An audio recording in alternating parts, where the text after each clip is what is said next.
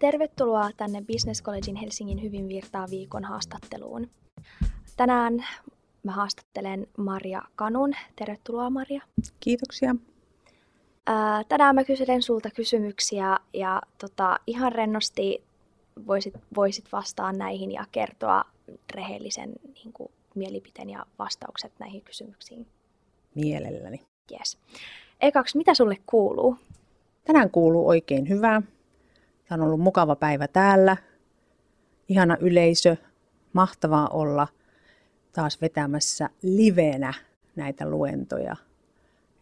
Oikein hyvää tänään ja tässä.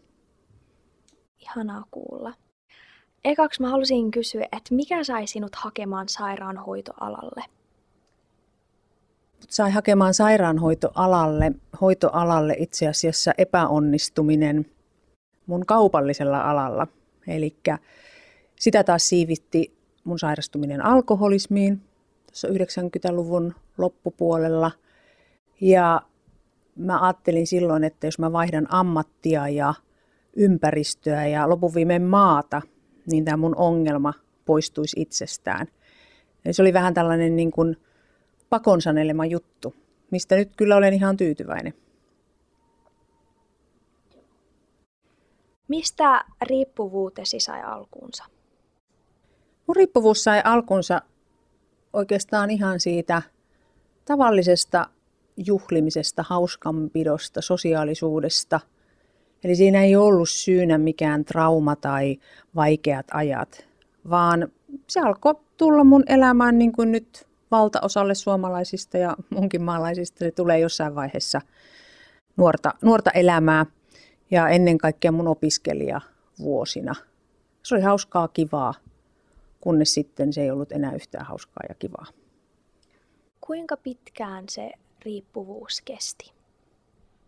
Se varmaan sairain jakso silloin, kun siinä oli jo ihan selvät riippuvuuden merkit, niin ehkä sellaisen 7 vuotta. Vähän vaikea sanoa, että missä vaiheessa keikahdettiin ihan sinne riippuvuuden puolelle, mutta niillä main.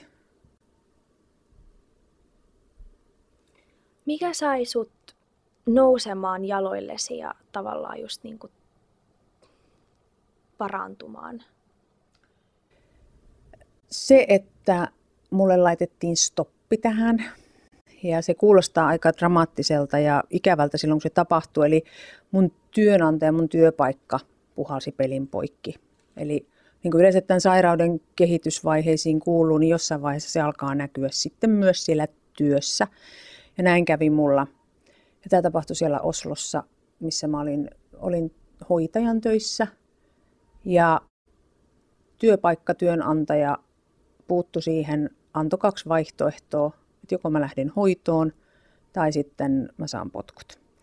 Ja ne vielä määräsi sen hoitopaikankin, mikä oli onni nyt näin niin kuin jälkeenpäin ajateltuna ihan siitä syystä, että en mä ollut siinä kunnossa, että mä olisin alkanut googlettelemaan itselle kivaa hoitopaikkaa, vaan se niin kuin mut napattiin sieltä ja työnnettiin hoitoon. Noloa, häpeällistä silloin, mutta todella hyvä juttu sitten jälkikäteen ajateltuna. Nyt jälkikäteen, ootko sä kiitollinen siitä? Olen. Ja onneksi mä olen myös pystynyt sen sanomaan niille ihmisille, jotka silloin toimi ihan oikein. Nehän toimi ihan työtä tehden, ei se ollut mikään henkilökohtainen puuttuminen. Mutta se auttoi mua. Mä tiedän, että tämän tyyppiset systeemit on auttanut ja auttaa monia ihmisiä, koska se työpaikka on niin tärkeä. Silloin ne ihmiset on valmiita tekemään jotain. Ensin vähän pakon sanelemana, mutta sitten yleensä se ihminen niin kuin havahtuu itsekin siihen ja ottaa sitten sen avun vastaan. Now I'm gonna ask you some questions in English since a lot of our students and staff and everyone in the school speaks English and you speak English as well. Since you've been at your lowest in your life, what is some advice you would like to give to younger people? Since younger generations, of course, they always get introduced to alcohol, especially in Finland at such a young age, and underage drinking is such a big thing, and them becoming addicted to it also becomes a really big thing as well. What is an advice you would like to give more so not to just only these younger people, but as well to your younger self? Yeah, that's a good question, and there's no straight answer. First of all, my experience is that the younger generation actually is smarter than like my generations when it comes to drinking. So or using drugs. I'm more worried about that. Some drugs are getting like far too everyday stuff, like harmless. But the advice I would give, if you yourself recognize that there's something wrong with my drinking, my usage, talk about it. It's difficult because one symptom of this disease is the denial. You don't want to talk about it. But the advice I would rather sort of give is to the people surrounding a person who has probably a addiction problem or drinking problem, is that those people around would sort of intervene. They would bravely, boldly talk about it, say that, look, I'm worried about your drinking, or I'm worried about your minimizing or sort of neglecting your things. We are here to help, to talk about, to find information, because knowing what this disease is about, it's the key. Even before you start talking to somebody about it, there's a lot of information to find, and get in touch with professionals like us. There's other places as well. Avomin luckily is not the only one.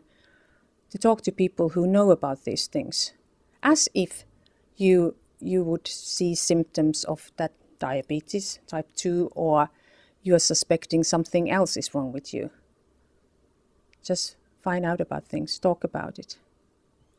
Like you said, you were talking about denial. I feel like in every addiction or everything in life, actually, a disease, an addiction, whatever it is, I feel like denial is the biggest disease. It's a disease of the mind. Yeah. It's when you deny a certain thing. And I feel like we have, as a younger generation, what I'm talking about, representing our generation, since I'm a part of them, we have all of this pride that we have to be a certain way. We want to look cool, we want to look bold and unique, and kind of admitting how you feel or admitting what is wrong with you is considered a big thing for younger generation. Yeah.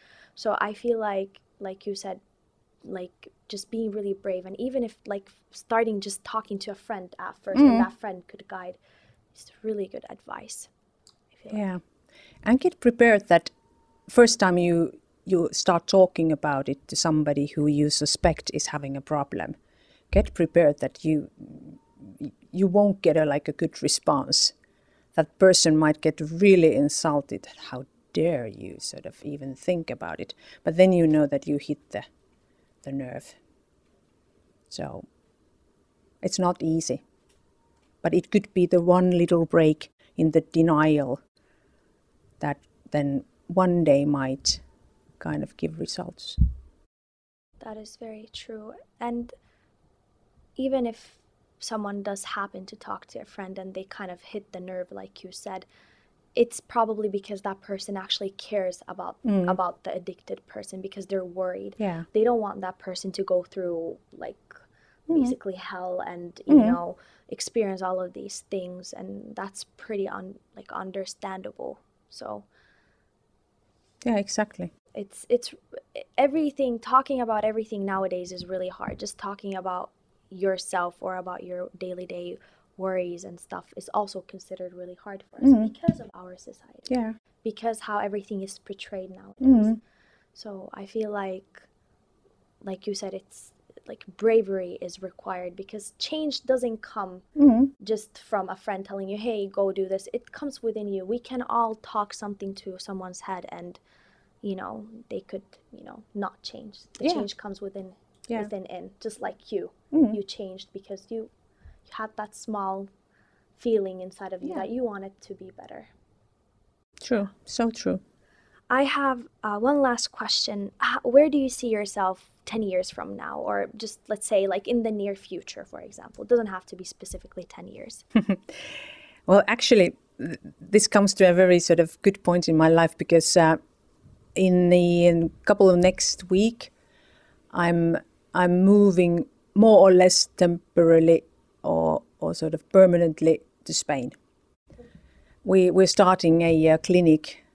Avomines is opening a clinic or clinic activities in Spain. Surprisingly, Costa del Sol, where there's a lot of Finns and other nationalities as well. And we're starting our internationalization process from there. So in the near future, I see myself in a nicer, sunnier, warmer climate, doing more or less the same I'm doing here. Which is, I suppose, the thing that you actually enjoy doing. I enjoy doing it. It's not that sort of depressing as many people think when they hear what I'm working with. It's very rewarding, but it's still work. I mean, it still requires a lot of bravery. I cannot imagine myself doing the work that you do. I'm way too emotional for that. So it still requires a lot of bravery, in my opinion, at least. And old age. And knowledge, obviously. And I said old age. Exactly, which I lack. Yes, you'll get it. I promise. We're going there. We're reaching that point one day or another. But thank you so much, Maria, for being here. It was my pleasure interviewing you, and I had a wonderful time talking with you. And I hope that you're going to have so much fun in Spain and enjoy the sun and just do the thing that you enjoy doing and help a lot of people like you've been helping until now. Thank you. And thank you that I could be here today, and I wish you all well. Enjoy your studies and life. Thank you.